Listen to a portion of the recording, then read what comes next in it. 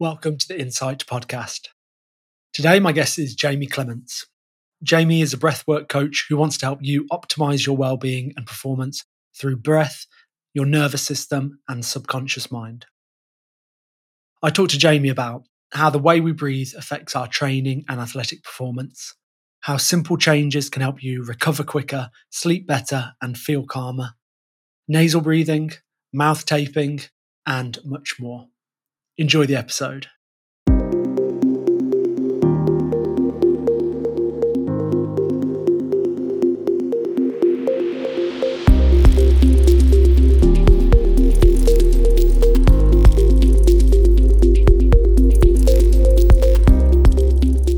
Right, so Jamie, I'm a bit of an amateur athlete myself. You know, I dabble in a bit of some half marathons, high rocks workouts, a bit of football, yoga, that kind of thing. And I'm really interested in how breathing can affect my performance and my training. So can we start there? Can you tell me a little bit about this link between the way we breathe and our training and performance?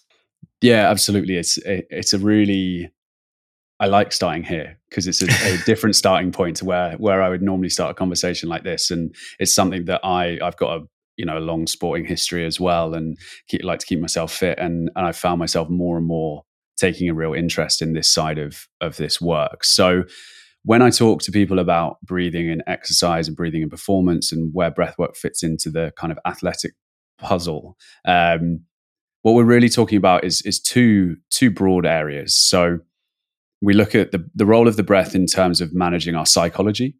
And so actually, when that comes to performance, we're talking about things like pre-match nerves, we're talking about managing energy, we're talking about recovery afterwards, and the mental picture.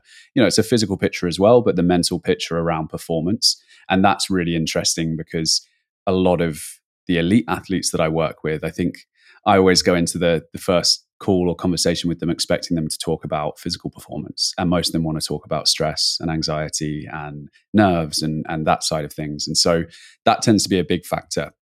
But really, in terms of the physiology of breathing and performance, what we're ultimately talking about is breaking breathing and respiration down to its basics, which is this gas exchange of bringing in oxygen and removing carbon dioxide from our system.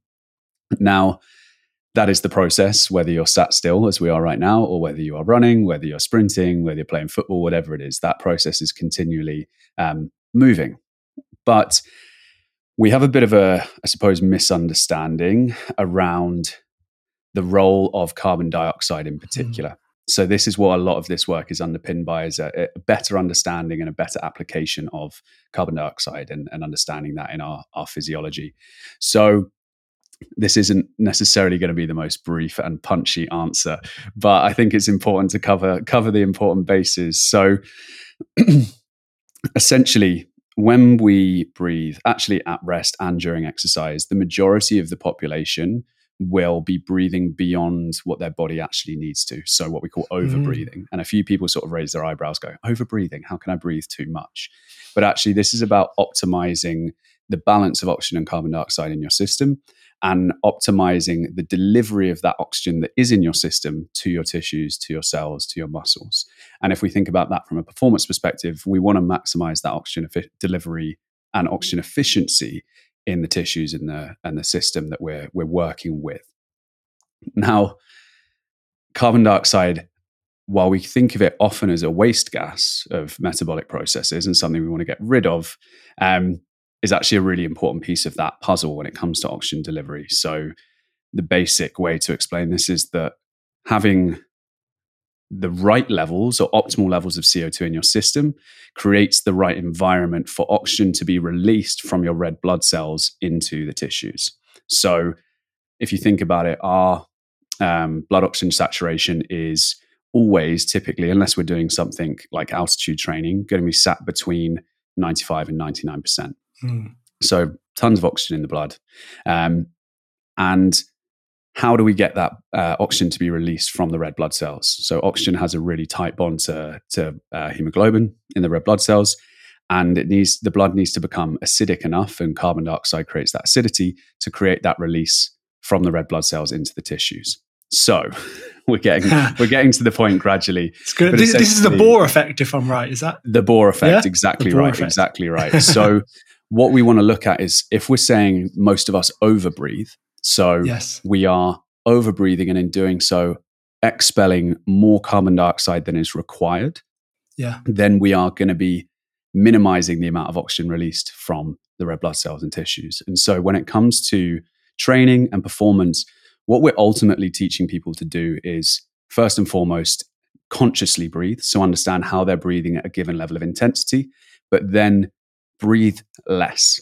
So that's kind of the fundamental principle is, can you learn and train your system to breathe lighter, to breathe slower, to breathe more gently, to breathe through the nose at higher levels of intensity? So where to go next with this? I think there are a few different ways that we can look at this, but essentially what we're looking to do, and a lot of the work that I do with athletes is around improving their tolerance to rising levels of CO2 in their system. So we can talk about increasing CO2 tolerance, but also talking about increasing our tolerance to air hunger, which is this rising kind of that feeling of needing to breathe. And the way in which we do that is we start training people towards nasal breathing. So a lot of people, the classic example that we give is someone who's out on a run, and the number of people you'll run past as you're out on a jog who are jogging maybe at their 10K pace, whatever it might be, kind of gentle pace, and they are going yeah, and panting through the mouth. And I think this is subconscious and conscious because we're going, well, I need more air. So I need to breathe more, get more air in, get more CO2 out.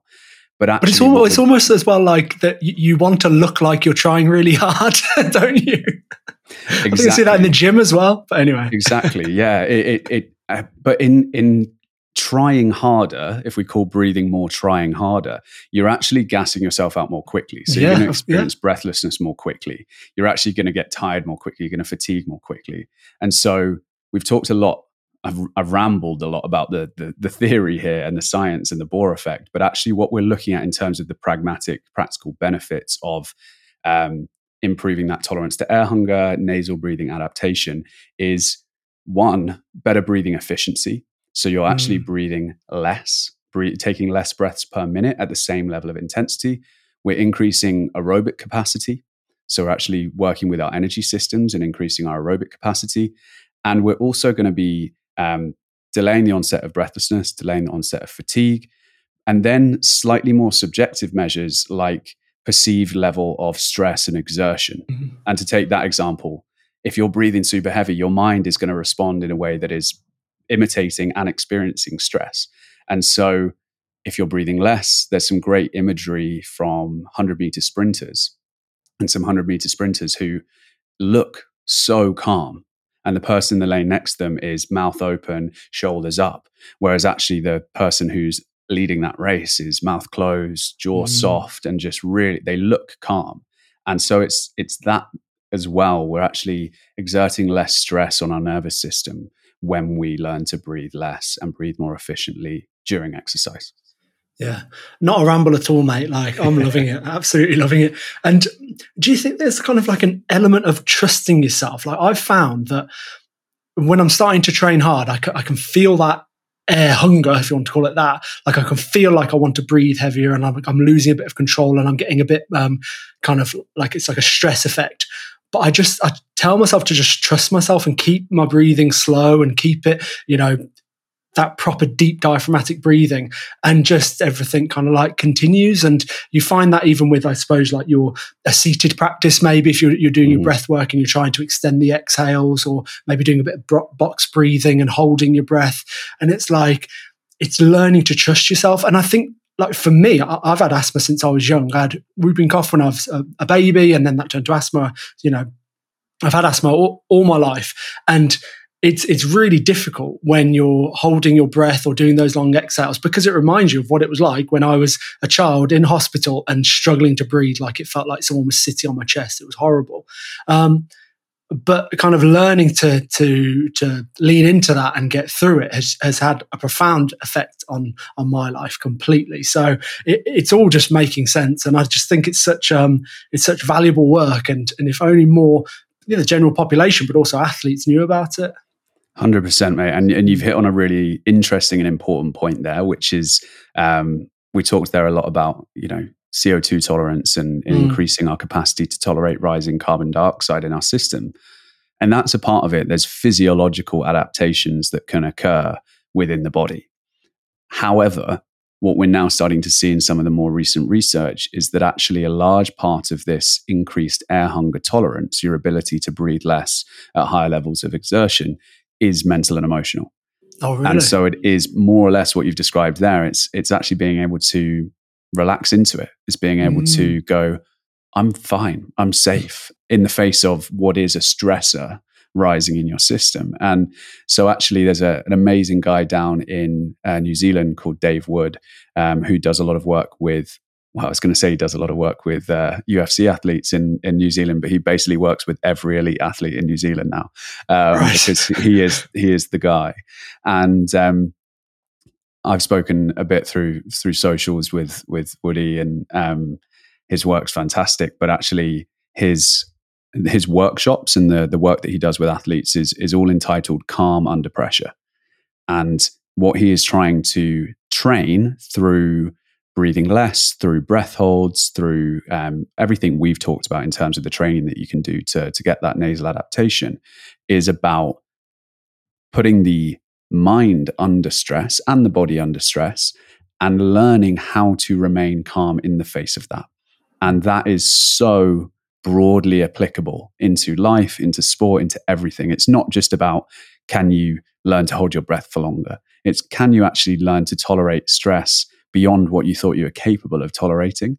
And that is, we can talk about the science all day, but that to me is like the overarching benefit here, is learning to rewire that self-talk that shows up when you are really gassed, when you are feeling fatigued during exercise, and that side of it as well is really key. And I find that side of it really fascinating, because it is just, again, changing that inner dialogue in the face of that rising stress. Yeah. And I think that's where we see the benefits of getting into an ice bath. You're choosing to do something that is extremely uncomfortable and stressful. But if you can remain calm and you can focus on your breath, it's kind of like, well, if I could do that, then what else can I do? Kind of thing. 100%. And the way you can apply it. So really interesting. So what about kind of simple things for maybe someone that they're not a professional athlete, but they are someone that likes to train, and maybe they're training 3, 4, 5 times a week, and they are looking for that little thing that might be able to help their performance. Is it a case of some simple practices to slow down the breath, like you were saying? Is it practices where we might incorporate breath holds? What, if you could recommend, I don't know, so one thing that someone could go away and do, what might it be? For sure. So I think the headline that we already touched upon a couple of times is breathe less. Like that would be breathe less and breathe through your nose. And then within that, there's a really interesting, I guess, concept that I think was first curated by a guy called Brian McKenzie over in the US, who's really interesting in this space from a performance perspective. And they talk about the breathing gears. So this breathing gear system, where we're actually working up through the energy systems, through from aerobic into anaerobic. And essentially gear 1 would be gentle, slow nasal breathing. Gear 2 would be slightly more active, still through the nose, but heavier nasal breathing. When you then reach a certain point where that's no longer possible, you'd go in through the nose, out of the mouth. And then eventually you would reach top gear, which is in and out of the mouth. And so it's actually being able to understand that process. And actually, once you can lock that in, you go, okay, regardless of what kind of exercise I'm doing, I'm going to start off breathing through my nose as slowly as I can. I'm going to be more conscious of how I'm breathing. When it starts to build up, when I do need to start breathing more, because your body needs more oxygen and does need to get rid of more CO2, breathe more heavily through the nose. As that becomes less manageable, in through the nose, out of the mouth, and only sort of at sprint intensity and ultra high intensity would you go through the mouth. And so I think if I can leave people with anything, it would just be that. Like the next time you enter into some form of training, we're not talking so much here about heavy lifting and strength work. There's sort of different principles that would apply. This is very much more around aerobic and moving into kind of anaerobic training as well. that would be the thing that I would leave people with. And then on top of that, looking into simple breath hold practices as well. So static breath hold practices, something called CO2 tables that freedivers use, which is really just about getting, as we've discussed, getting people familiar and comfortable with that physical and mental response to air hunger, and being able to learn that they can actually, and this is what underpins all of freediving ultimately, is learning to essentially meditate in the face of discomfort, and meditate in the face of that severe kind of rising air hunger. So yeah, that would probably be where I would want people to start. Because when you feel the need to breathe, if I understand correct, it's not because your body needs oxygen, it's because the CO2 levels have risen to a certain point that's why you get that breath hunger. Is that right? Exactly. Yeah. So that typically air hunger is characterized by that rising CO2, which comes back to what we were saying before around our blood oxygen saturation doesn't really waver too far from 95% at the lower end, unless we're doing something pretty extreme. And there's actually a little interesting sort of personal experience that I've had with this. I was doing some underwater pool training, breath hold training with carrying dumbbells and that sort of thing.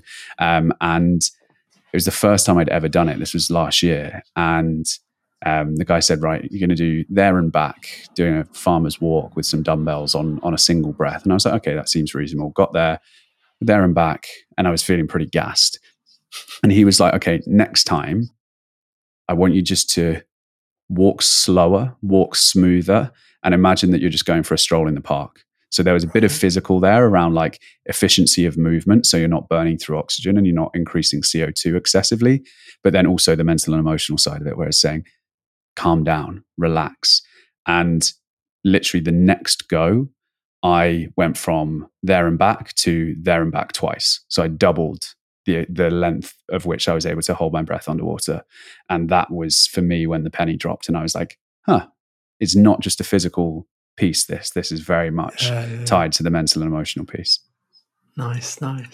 So before we get on to more around nasal breathing, I was wondering about the kind of recovery aspect as well. I think I'm seeing more people now kind of at the end of their gym workouts and things, taking that time, maybe it's just 5 minutes to slow their breathing down. And I suppose on a simple level, is it that right, you finished your workout, now you want to go into recovery mode. We know that that's when we grow, isn't it? That's when we build muscle. That's when we make improvements in our performance, is the recovery after the stress. So it makes sense that you would dedicate some time to that. So this seems to be really good to see.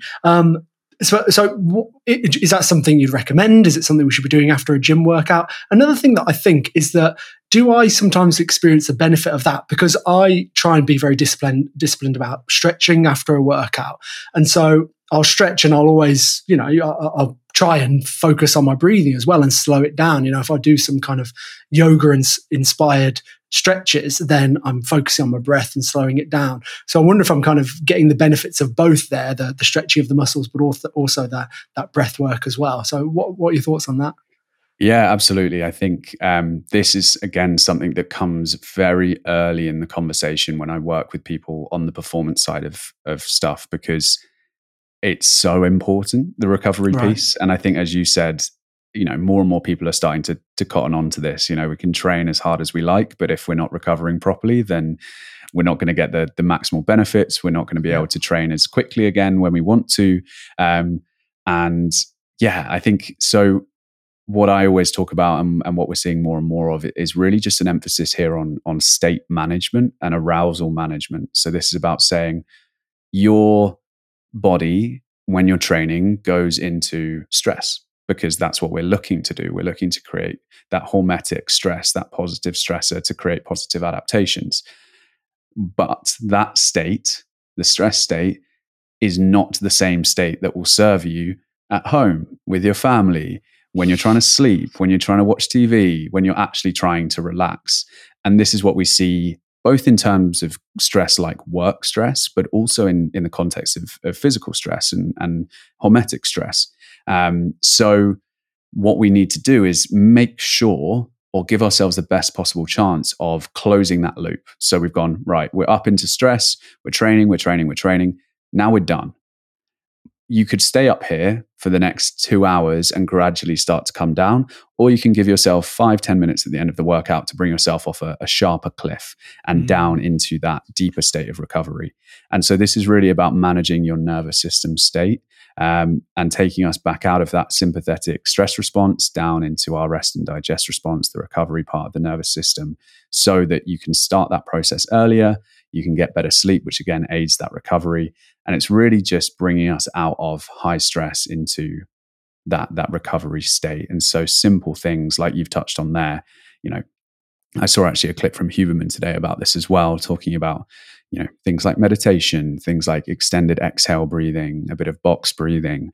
What you're doing as well is, perfect kind of example of habit stacking as well. Because for some people, they're like, I don't just want to, I've been here for an hour, I've been in the gym for an hour, I don't want to spend 10 minutes lying down to just breathe. So can I stretch and breathe, and can I get additional benefits? And there are so many different ways to get yourself down into that relaxation and recovery response. The breath is just one of the most accessible and most kind of pragmatic ways of getting there. So just really, for me, it's a minimum, 3 to 5 minutes will be, a starting point. If you've got 5 to 10 minutes, even better. There's no kind of upper limit with this. It's just really allowing yourself to slow back down. Yeah. Awesome.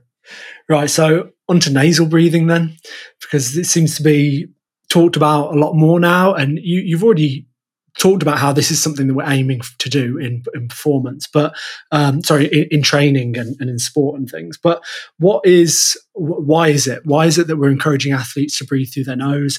And I think that the other interesting thing that I found that you mentioned was those gears that you're working through.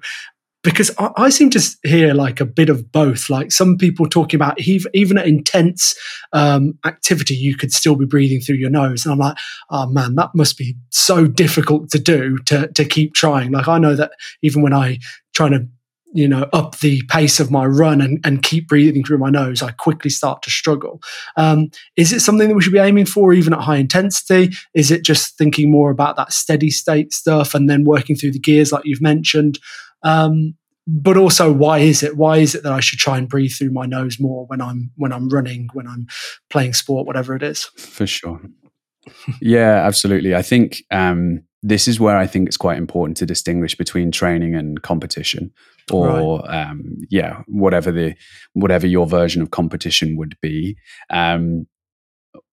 If we are training our respiratory capacity, if we're training our aerobic capacity, if we're really looking to get these adaptations that we've talked about in terms of air hunger tolerance, then there is a place for pushing into exceptionally high intensity and trying to maintain nasal breathing, because that's where you're actually going to go, okay, you're training your system up into that space where you go, okay, I can tolerate this here, so that when I come back to using the gears again, I move more slowly up through those gears. So that shift from nasal breathing in through the nose, out of the mouth, might happen at a higher level of intensity to what it used to.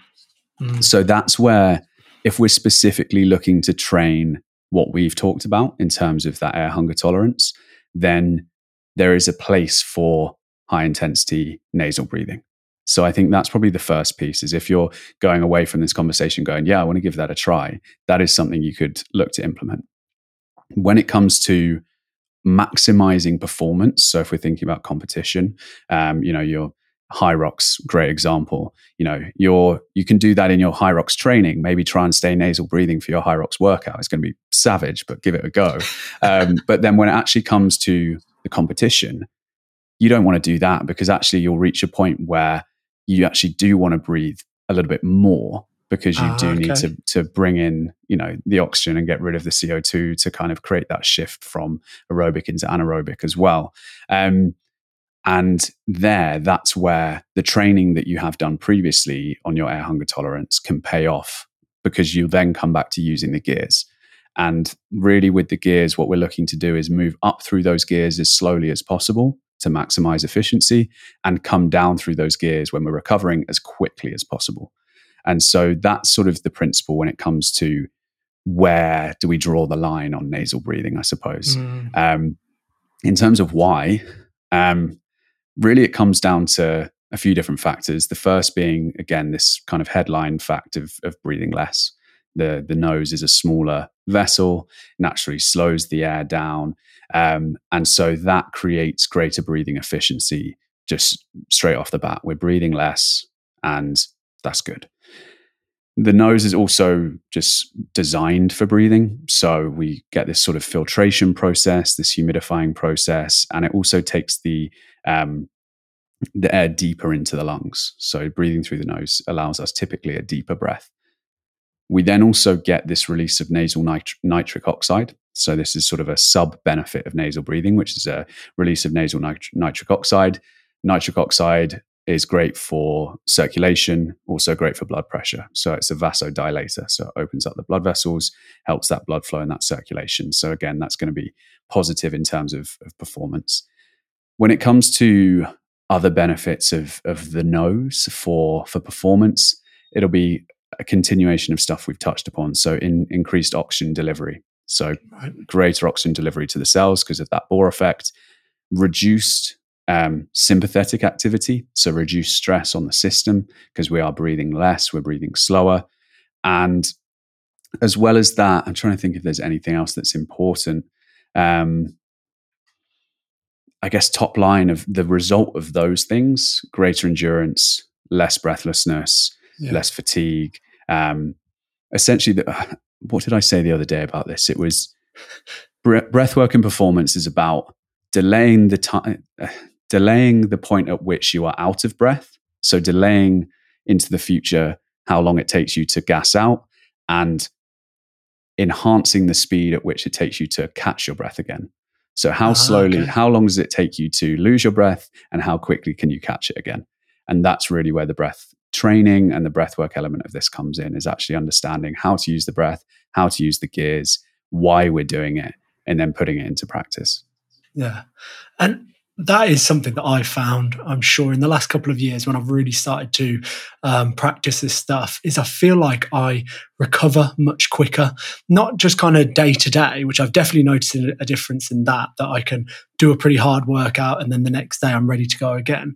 But also like in my sets, it's like, give me like a minute and a half and I'm feeling way better than I think I used to after a minute and a half before and kind of ready to go. The other thing that I do now is once a week I'll go for, I'm well into this zone 2 training that there's a lot of talk about now as well, isn't there? I'm well into that. And so one day a week I'll do a steady 45 to an hour minute run, and I will try and breathe through my nose the entire time. And at this point now, I breathe through my nose for most of that run, unless I've got a cold, unless the weather, something like that, maybe allergies, and which is always a bit frustrating. But the first time I tried to do that though was about 2 or 3 years ago, and I could take one breath through my nose, and then I just completely was like panicking for breath, and would have to like stop, try again.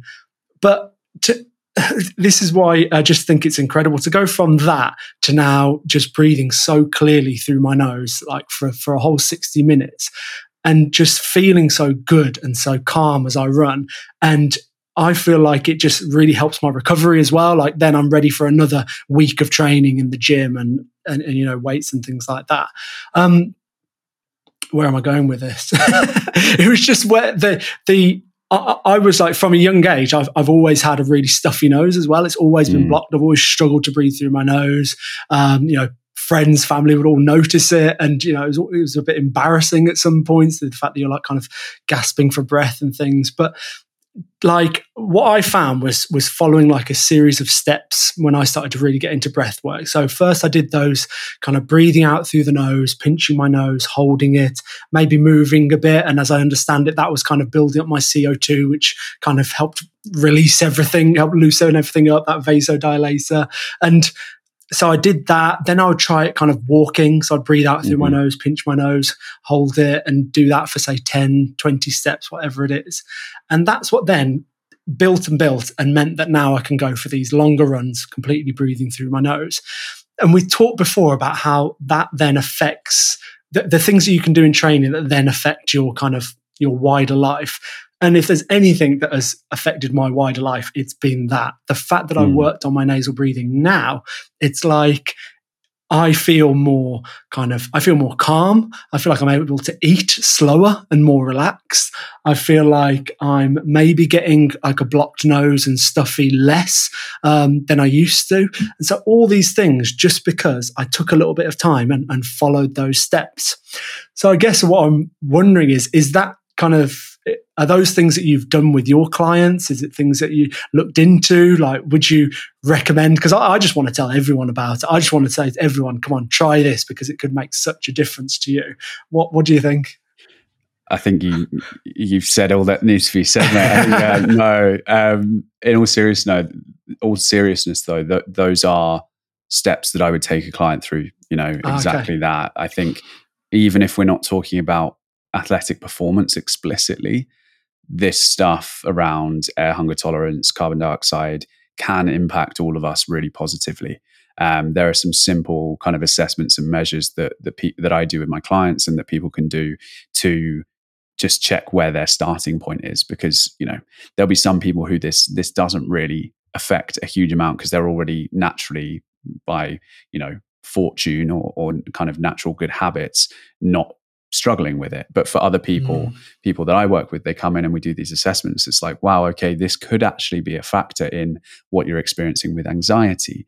Because if you're particularly sensitive to CO2, it actually starts to spike activity in the amygdala.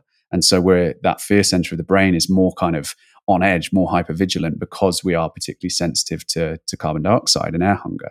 And so what we look at and the benefits that we see around this, I'm running a live online course at the moment, and someone asked yesterday, okay, so I understand that I want to improve this, but is the only end result of this that I'll be able to hold my breath for longer? And I'm actually like, that's the measure. That's not the outcome. That's actually the measure. Like, that's what we want to see improving. But the knock-on benefits could be reduced anxiety, could be better sleep, could be less breathlessness. It could be improvements in asthma symptoms. It could be less nasal congestion. It could be, it could even be things like secondary benefits of like improved mood, more energy, all of these subtle things that can make a big difference to people. And so, I'm, obviously somewhat biased, but I'm on the same page as you, of just like, more people need to know about this, and just the understanding of the role of breathing, the role of air hunger, the role of all of this stuff in our overall physiology and our nervous system is really key. And also, to come to your first point around when you first started trying to breathe through your nose running, I've been there myself. So many people I work with, particularly runners. I'm like, right, next time you go out for a 5K, a 10K, nasal only. And they come back and they either say, I could only do it for 2 minutes, and then I had to go back to how I breathe normally. Or they come back to me and say, my PB for a 5K was 22 minutes and I've just run a 26-minute 5K nasal breathing. I thought you told me this would make my performance better. And I go, here we are up against the ego and up against patience, because there is a bit of a process here of a couple of steps back to take a lot of steps forward, because you have to slow down to make those adaptations, to get used to breathing in that way. And then you get this sort of propulsion forward as a result of it. Especially when it comes to long runs, the impact of perceived stress and sympathetic activity, oxygen delivery, just means that you're a lot more comfortable and a lot more relaxed for a lot longer. And you can just sort of, I see people who can just, it's not me, I've never been a runner, but people who can just go and go and go. And there's a real place for this understanding of breath and breathing efficiency in that puzzle. Yeah. And so now we have to, Jamie, talk about mouth taping, don't we? We have to. Well, we can't not. Because you did a great post recently, hype or help. So come on, mouth taping, because I'm definitely seeing both sides of the story on social media.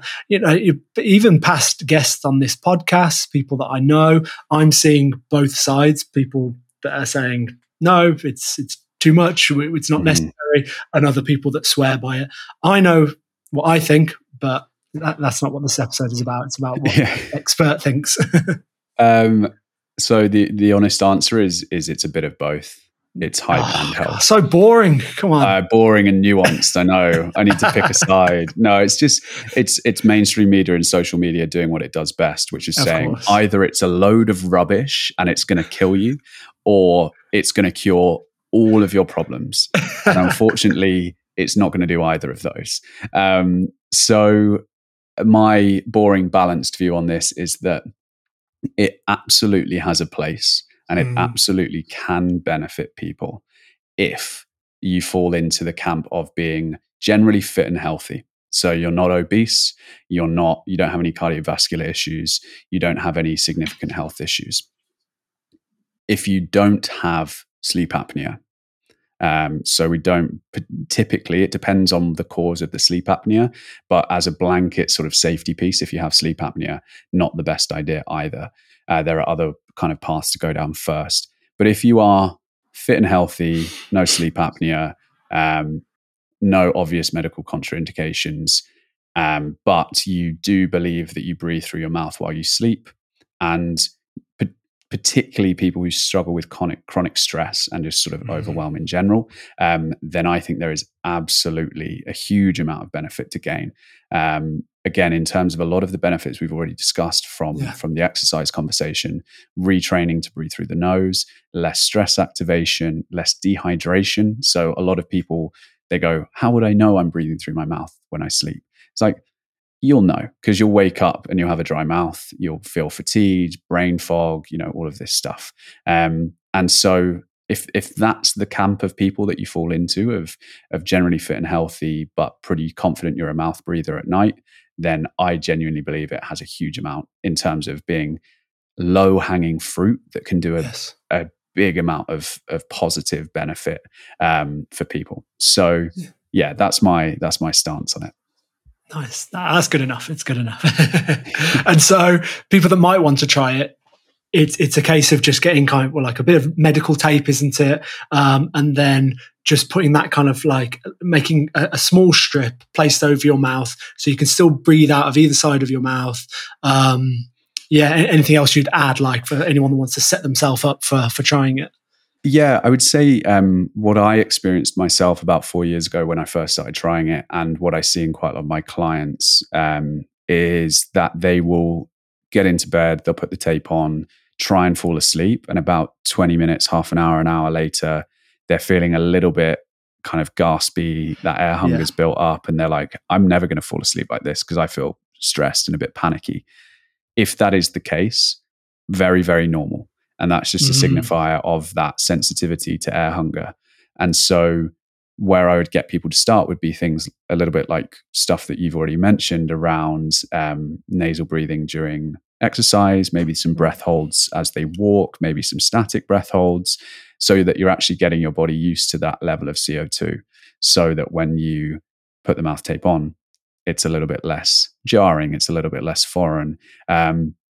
And also people can try, I often get clients to try mouth taping in the evening, just while they're awake, to kind of get used to breathing less, particularly if you're a chronic mouth breather. It's just a really good practice to get you familiar with breathing through the nose, retrain some healthier breathing habits, and get them familiar with that sensation of air hunger and get some of those adaptations going on. So, most people I know will go with the vertical kind of strip of tape. Yeah. Some people do go with a horizontal, just to be a little bit more heavy duty. It's not something, this is where the cynics on mouth taping will be like, oh, it's dangerous. What if you choke? What if you're sick in the night? These are very much fringe cases. It's like, sure, if you've been out and you're absolutely pissed out of your mind, don't mouth tape. Certainly probably don't mouth tape. Yeah, probably don't mouth tape. I can't believe I have to say that on a podcast, but it's just all part of it. It's like, this is where it's like headline, be safe, be responsible, don't be an idiot, and do your own research if you're unsure if it's going to be safe for you. But for the majority of fit, healthy people who do think they are mouth breathers, then I would definitely look to get them started with something that heads them towards mouth taping. and getting them comfortable with that air hunger tolerance as well. Nice one. That's great. Okay. And finally, we talked about, well, on mouth taping is a great example that on how on social media we can see kind of all kinds of different opinions and conflict. But is there anything else that well, not anything else, but is there anything that you see on social media around breath work that frustrates you, that kind of boils your blood a little? How long you got? I try and not be too cynical and judgmental around these things, because I think, unfortunately, social media does this to not people necessarily, but just does this to topics, and it's stuff we've touched on already around just the polarization of it. I think the over exaggeration of certain benefits of certain kind of, I'd say that probably covers it. Sort of just the real marketing side of it, the sales and marketing piece, where I appreciate that that's a part of life, but I don't love that it is a part of life and business, where it's almost like we're having to overhype something to try and sell it to somebody. Yeah. So that's something that I constantly sort of come and go on myself, because people have got to make a living and run a business. But when we're in the business of helping people, I think there need to be slightly different boundaries around how it's communicated and what you're telling people. There are other things around the breathwork space that I find at times frustrating to me, and I'm always really clear to make this a personal opinion. But when we're talking about breathwork more in the context of the healing realms of breathwork and emotional processing breathwork and altered states of consciousness, there's a lot of content out there used to promote that side of breathwork that is very it really focuses on these big trauma release, cathartic experiences that people have. It almost looks like people are having, exorcisms and shaking, and their bodies are convulsing. And I know firsthand from having facilitated those experiences that can happen. But my own personal stand on is that I'm never going to film and promote that happening. And I'm also not going to tell everyone that is the experience that they should expect, because it's just not realistic and it's not the truth. So again, it's just this slight marketing window that we have for this stuff that slightly goes awry. And then the final thing, and then I'll rant over. I'll get back off of my high horse. Is breathwork training and the regulation of the breathwork space. So breathwork, and I think it's important for everyone to know this, breathwork is an unregulated space.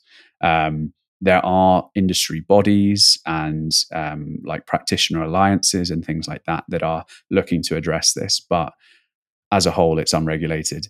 And what that has meant is, as breathwork's gotten more popular, more people wanting to come into the space, there are an increasing number of options for teacher trainings and facilitator trainings. A lot of them are very, very good. A lot of them are very, very bad. And really what I mean by bad isn't that people are sharing incorrect information.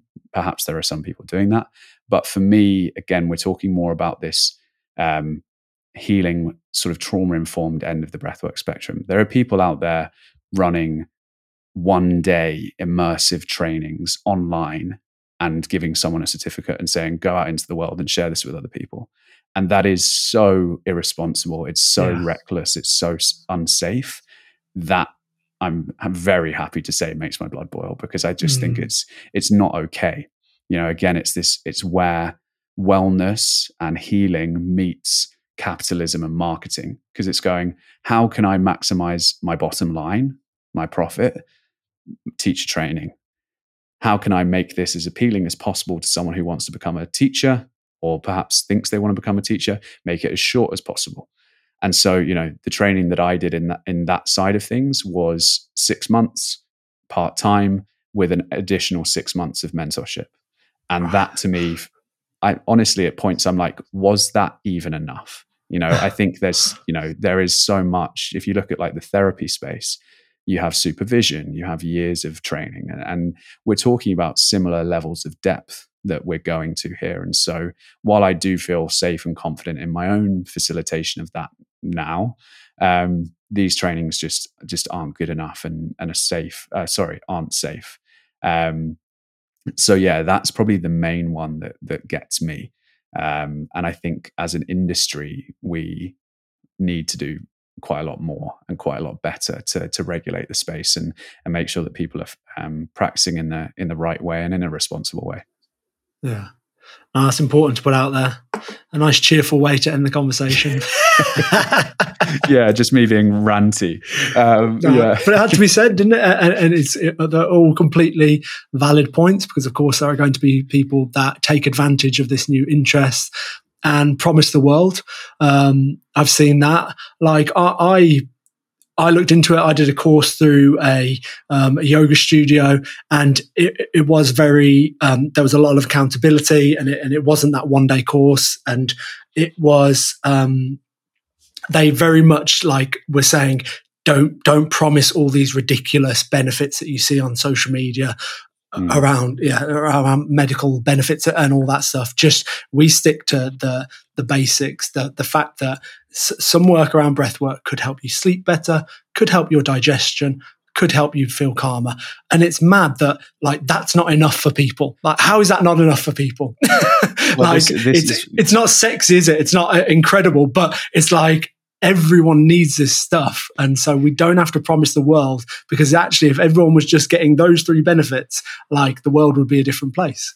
Honestly, this is where I've probably shifted a little bit in my work in the last year or so. Is I'm focusing so much more on the basics with people, because that, the basics can give you those things.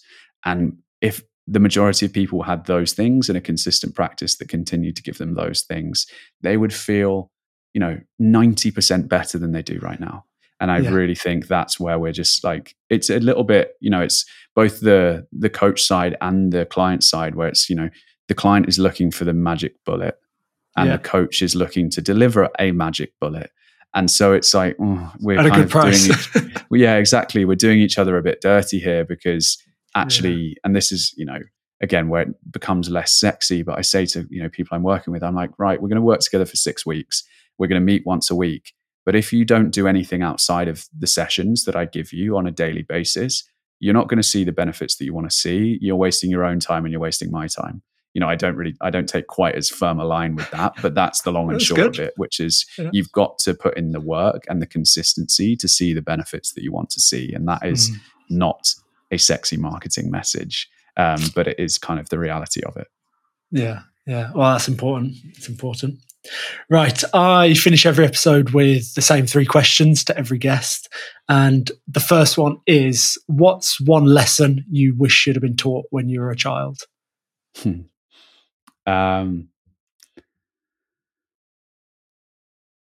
could very easily say something about breathing. How to breathe, and I think that would be probably where I would start, and what I would love to kind of pass down. I guess a less on brand one, but still fairly on brand, would be around, I guess, a meditative practice and understanding that thoughts aren't things. And really, I'd love an early lesson in meditation and in the observation of thoughts, because I think that would be so powerful if you could grow up cultivating that. Yeah, nice. As I guess this could be kind of linked as well, because you might well be tempted to answer breathwork for this one, but what's one habit that you think everyone should introduce to their lives, not should or could, to help them feel happier and healthier? It would be a 10 to 15 minute wind down practice at the end of their working day. So let's say it's 5 o'clock, 6 o'clock, bookend the day, similar to bookending a workout, like exactly what we said there about switching off and actually actively switching off. So it's sort of the process of active rest and recovery rather than just waiting for it to happen. So it would be that. And then again, I sort of come back to meditation, and it'd just be sitting still in silence on your own for 15 minutes a day. That would be, if you do those 2 things, life is changed for the better. For sure. And if you could give everyone in the world one book, which book would you give them? Oof. They're looking at my bookshelf. What book would I give them?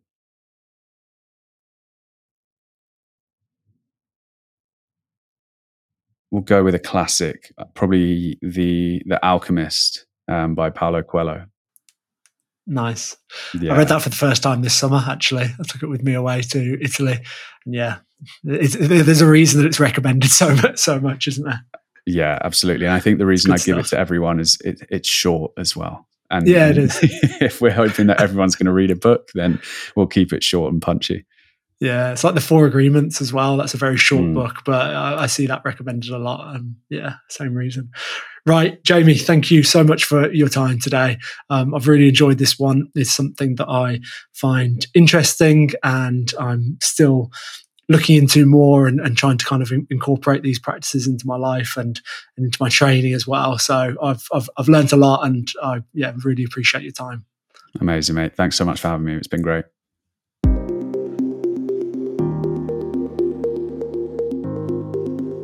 Thank you for tuning in. I hope you found my conversation with Jamie insightful. If you did enjoy the episode, please do share it with friends, family, and colleagues who you think would find it interesting too. You can also support the podcast by following and rating the show on whichever app you're listening on. Thank you again, and I look forward to bringing you another episode soon.